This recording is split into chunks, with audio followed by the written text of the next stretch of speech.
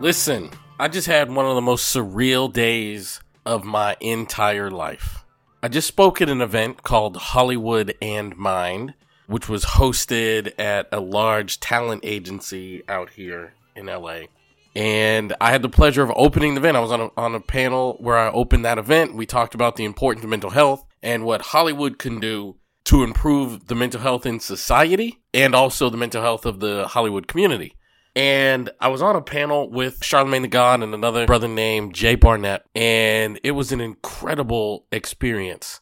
But something happened before the event where Charlamagne and I were talking about my appearance on The Breakfast Club, and I want to talk about that today. I want to break down a little bit about how I was talking about the way trauma impacts mental health and African Americans. So welcome back to the Aha Moments, where every day I share the lessons I've learned in my work as a psychotherapist and in my life to inspire you to live your very best life. Of course, I'm your host, Elliot Connie, and we had a conversation about me talking about, I don't know a black person who does not experience daily trauma. And people hear that and they misunderstand it because they think of trauma as an event, right? They think of trauma as like I was walking down the street and someone robbed me at gunpoint, so that one event caused me trauma. And that's one example of trauma, but let me tell you another example of trauma.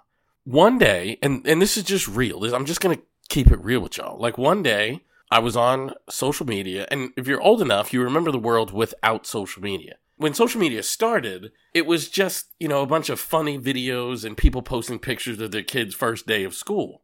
And then one day I was on social media. I will never forget this day. I was on Facebook just kind of scrolling. I was practicing psychotherapy at the time, and I was between sessions and I was just kind of scrolling. And there was a police officer. I saw a video that just happened to show up on my feed.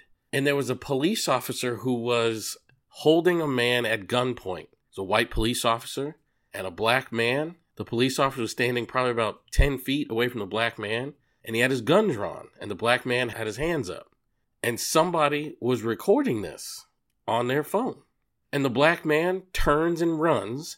And the police officer, this incident, I believe, happened in South Carolina. And the police officer shot the man several times. And he died. And I'm just sitting here thinking, I'm just scrolling through Facebook.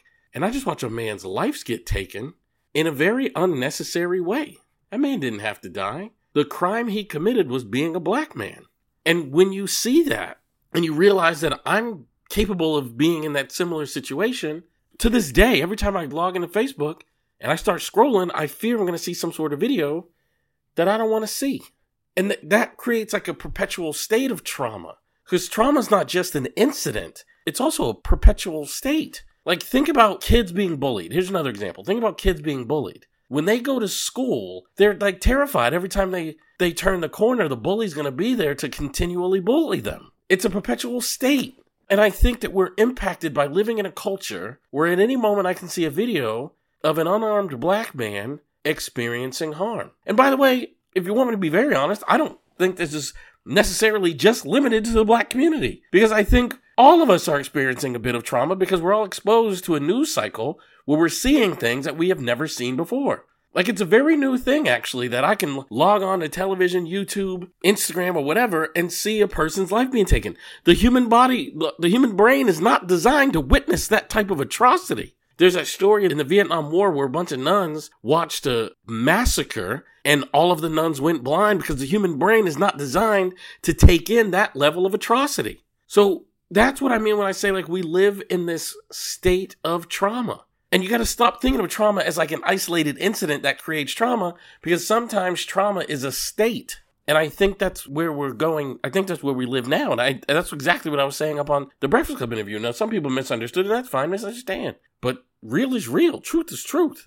And that is what we're living with here. And I just want to remind you guys, the world we live in is hard. I don't think the hardness is unique to black people. But I think there is a specific level of hard, type of hard, that black people have to deal with. I just don't think we should ever forget that. And anything you can do to counteract that by being kind, being equitable, creates a different world. And I think that's where we need to start. So anyway, I hope this provides clarity to people. And I hope that you can be a little bit more compassionate towards people who live different lives as a result of hearing this message. So thanks. Hey, please share this message on your social media platforms. You can just hit the share button wherever you're listening to this podcast. Also, follow me on social media. I would love it if we could stay connected.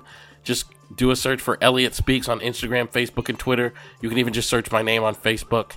Also, you can become a subscriber, even if you haven't done so already, by hitting the subscribe button on Apple, Spotify, Simplecast, wherever you enjoy listening to podcasts. You can also become a VIP listener by subscribing on Patreon and getting access to bonus content each week, which includes extra episodes and transcriptions from each and every episode. Thank y'all so much. I love you for being here, and have a great weekend, right? It's Friday.